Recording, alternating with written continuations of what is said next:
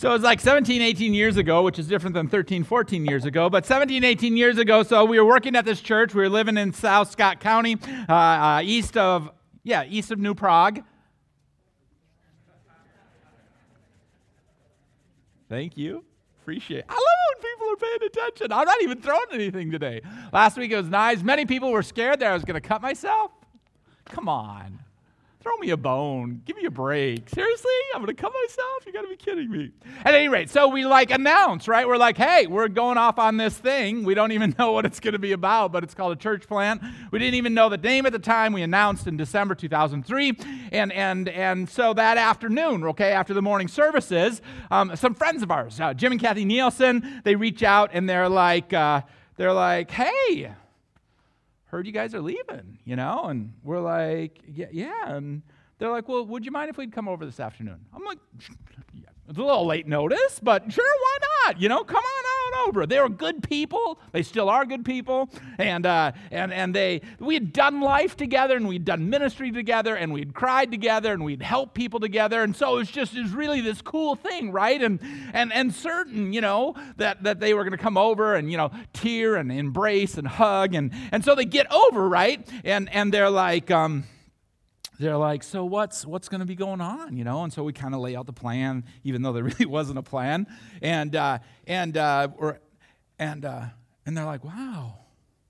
Well, would you be interested in selling us your house? And we're here just like, sure, why not? Yeah, we'd be. And so we negotiated right there, right? And it was a pretty good offer. Pretty good offer, okay? It has, depending upon how you use the inflection of your voice, it can be, it's not what I thought I wanted, but it's pretty good. So if you're like, that's a pretty good offer, you should probably take it.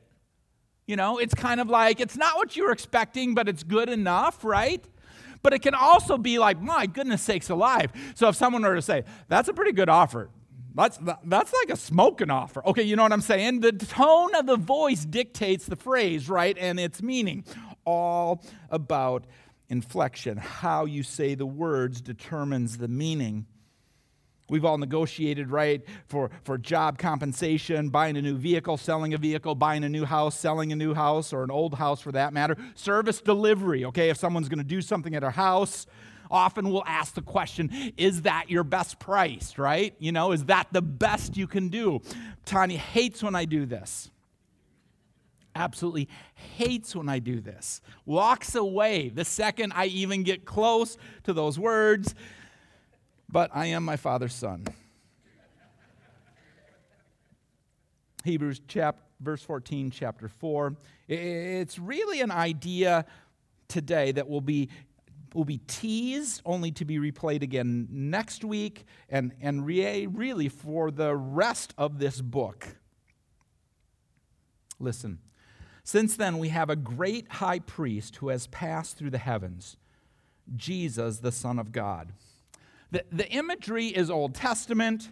The duty is the person who stands between God and the people, okay? It's the person who's right there. The history is rich, right? And really you would argue that the history are the giants when they're in their best state of mind, giants of the faith. We have a character by the name of Aaron. We have a character by the name of Moses, I think you could say, played this role. The need for a high priest is that there has to be someone, you got to have some grease between the creator and the created. People will ask me, well, how has your job changed in the last few years? And I would say, well, I'm responsible on Sunday mornings, and people have made fun of that in the past, my brothers specifically. And then I'm saying, I probably am as interested in the vision and passion and direction of Timberwood Church as anyone. Certainly not more than anyone, but certainly as much as anyone. And then I say, I'm grease. Because when you have a bunch of strong personalities in staff, when you have a bunch of strong personalities in the community, the faith that exists here, you need some grease, right? Otherwise things wear hard. The need for a high priest is you got to have some grease between the creator and the created. In the Old Testament perspective, the high priest would go into this physical place, this physical space, and represent the people. The distinction here is that this great high priest goes into the heavens and represents the people. It could be described as a distinguishing characteristic, and it is most certainly a high view of Jesus Christ. This high priest, Jesus, the Son of God, the Logos, all that we have said in the past few weeks, all that will remain unsaid until eternity allows a slow reveal, a great high priest.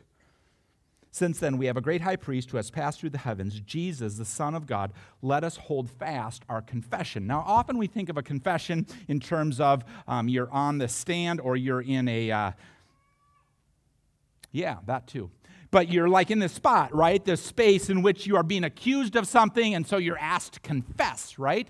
And sometimes when a confession is bad, it can be a coerced confession. But largely, we think of confession as admitting the wrong that was done. And if you can get a signed confession that was not coerced, that's the gold standard. But that's not what we're talking about here. So take that idea of confession and get it out of your brain.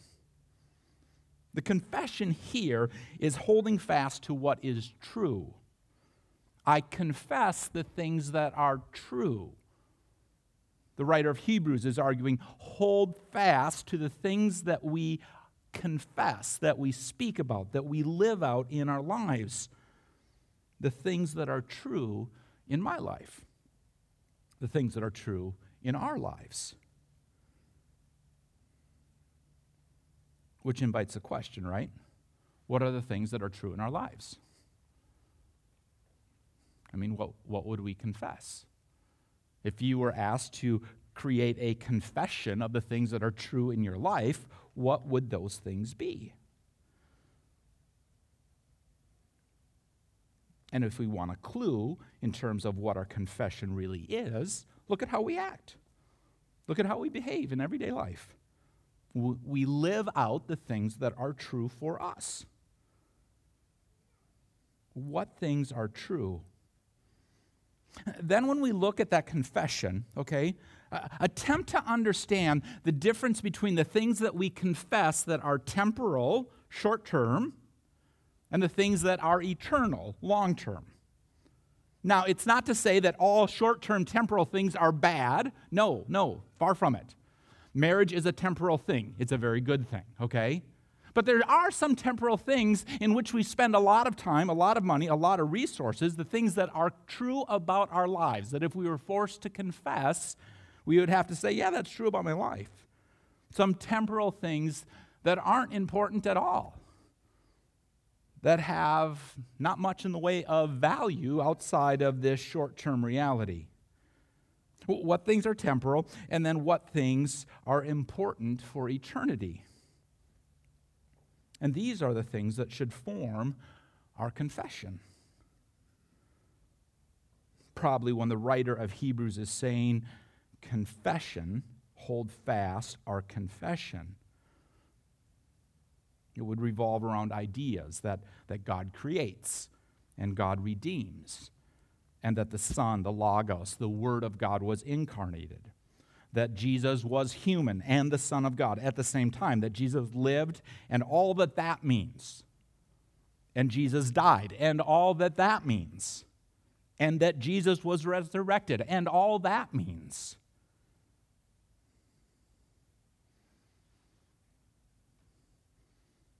If we've never taken the time to think about what our confession would be, take this time this week. Grab a quiet moment early in the morning, late in the evening, to write a confession.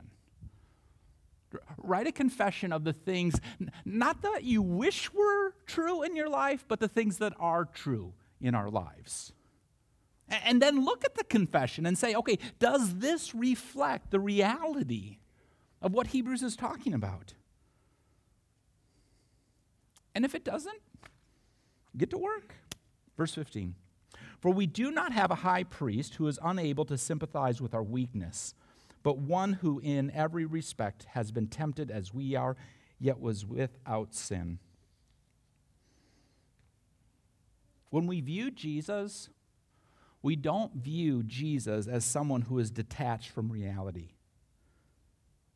It's important that we have a high view of who Jesus Christ is in his deity, in being the Son of God. But it is equally important that we have a high view of Jesus in his humanity.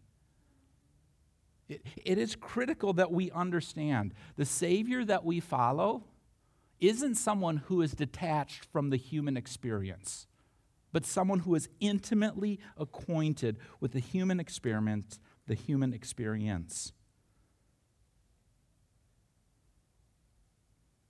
Jesus gets it. He's been tempted in every way. There's not a new temptation that we are going to come up with that Jesus will say, oh, didn't see that one coming. No. Tempted by food, Jesus has been there. Tempted by power, Jesus has been there. Tempted by the thought that God doesn't care. You need someone to prove that God, Jesus is like, no, I know that God cares. I don't need to test God. Tempted to worship something other than God. Power, sex, money. The Bible doesn't articulate it. It just has these broad categories. Don't think for a second that all sorts of people didn't offer Jesus all sorts of things. If you just come with me, if you just do this, here I am, take me. All sorts of opportunities.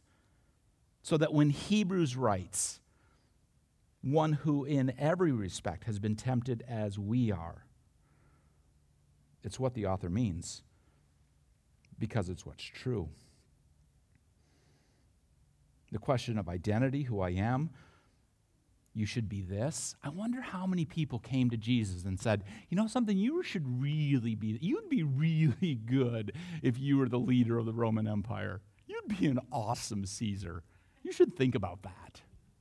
I mean, you could do it, man. You could flat out do it. Ultimately, the question of getting beat up for identity. I mean, just check this one on for size, right?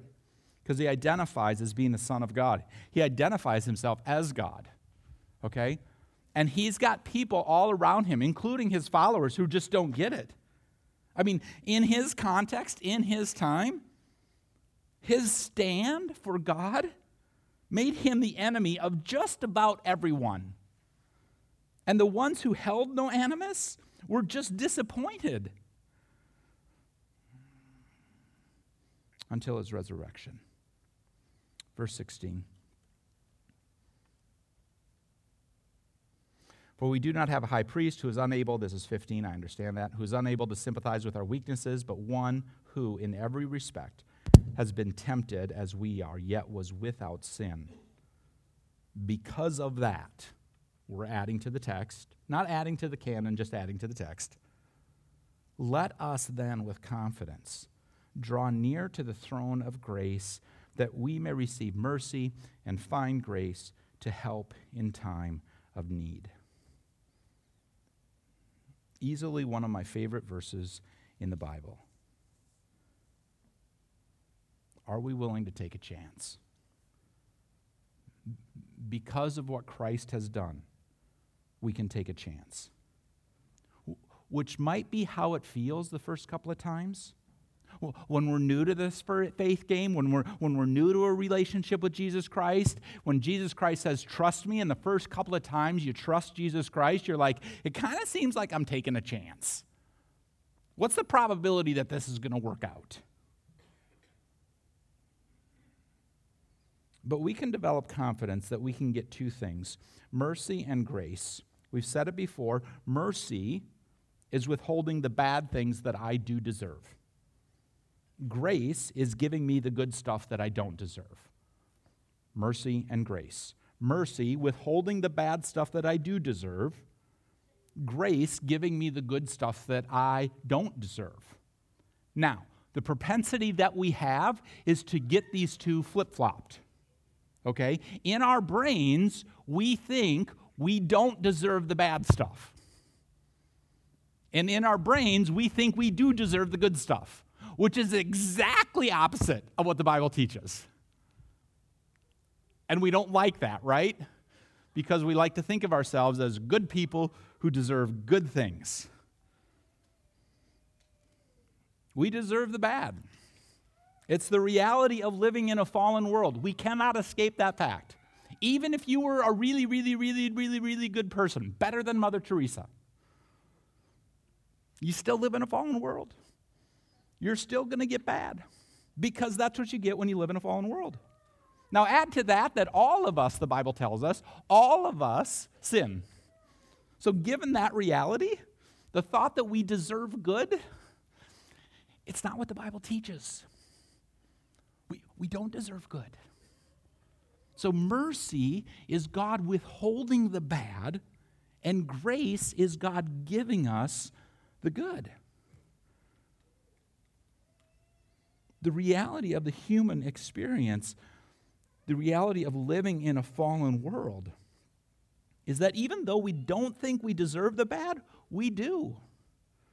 And God enters this human experience and offers good, which is how God rolls, even though we don't deserve it.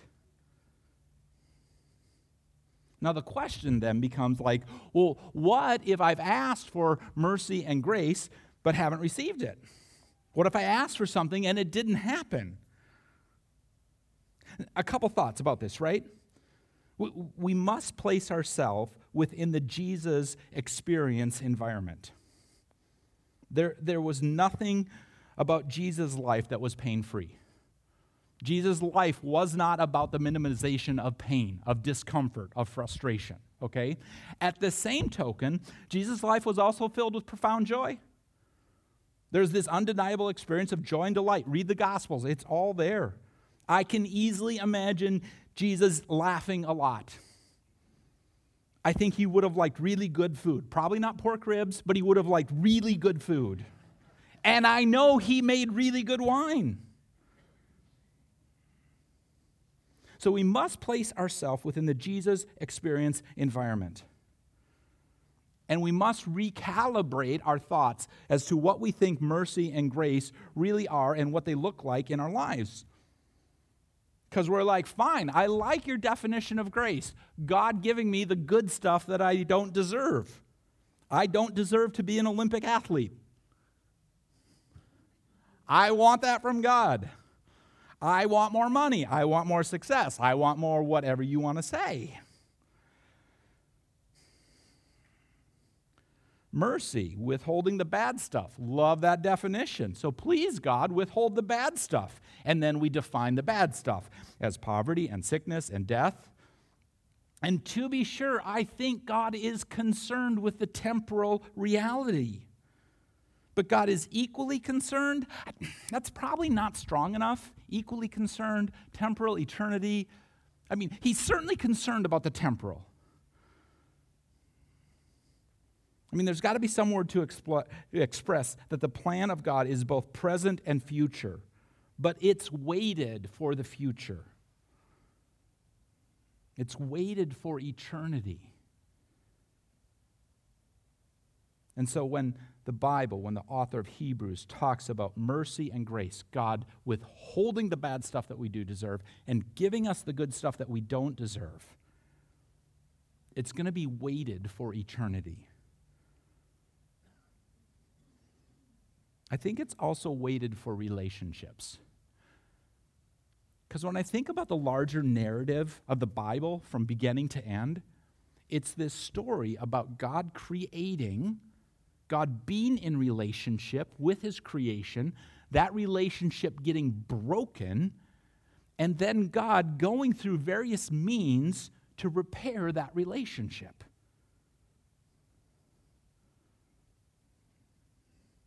It's not just weighted for eternity, but it's also weighted for relationships. And if we are to follow Christ, to model Christ, should not our lives be characterized by mercy and grace given to others? And I get it. It is so hard sometimes. So hard. to be merciful and gracious. It is so hard to have the person's, they're in your sights, maybe bad metaphor. They're on the tree branch and you've got the chainsaw and you can cut the tree branch down and they fall to the ground and you don't do it. You have the ammunition and take them out. Probably a bad metaphor again, I'm sorry.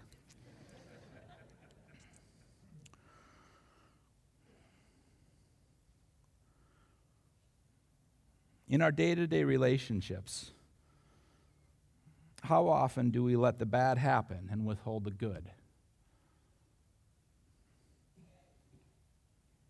As opposed to withholding the bad and letting the good happen. And just think about who you relate to. Man, it can be so hard to be gracious. It can be so hard to be merciful.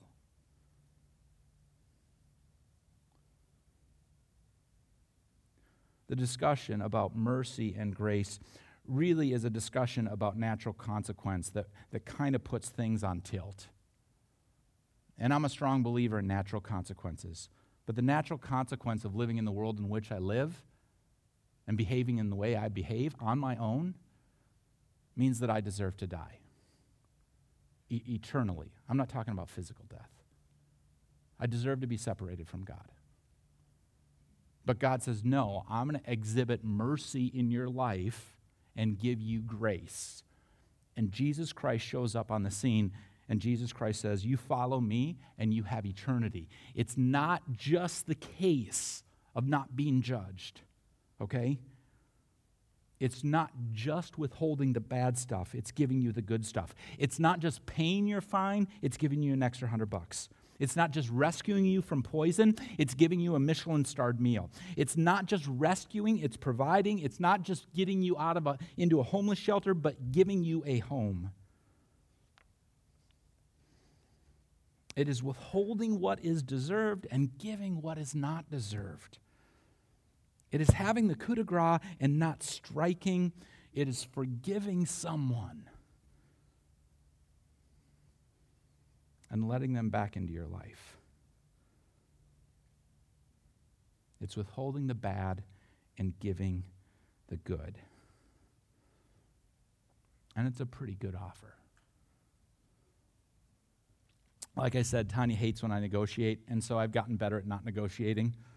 My best or worst negotiation, depending upon your perspective, was I showed up at a garage sale that was put on to benefit the Boy Scouts or something like this, and I was just starting telemark skiing, and so they had a pair of telemark skis, and the price tag on the telemark skis was $2.50. It's not a bad number. I was young, and I didn't have any money, okay? I was an intern at Wooddale Church. They didn't pay anything. Sorry, Wooddale Church. Love you out there. But it's true, going to school. So I go up to the guy, and I'm like, how about $1.25? He just laughed at me. He's like, you got to be kidding me. And I'm like, yeah, you're probably right.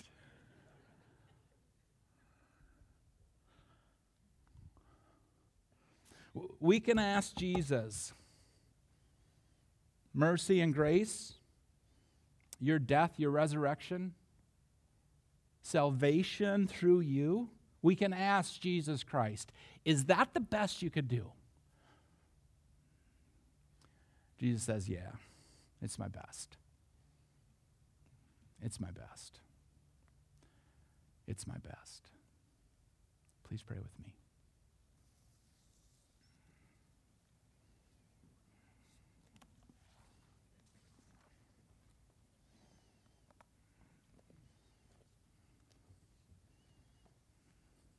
In the quietness of the moment, I hope that our confession involves Jesus' best.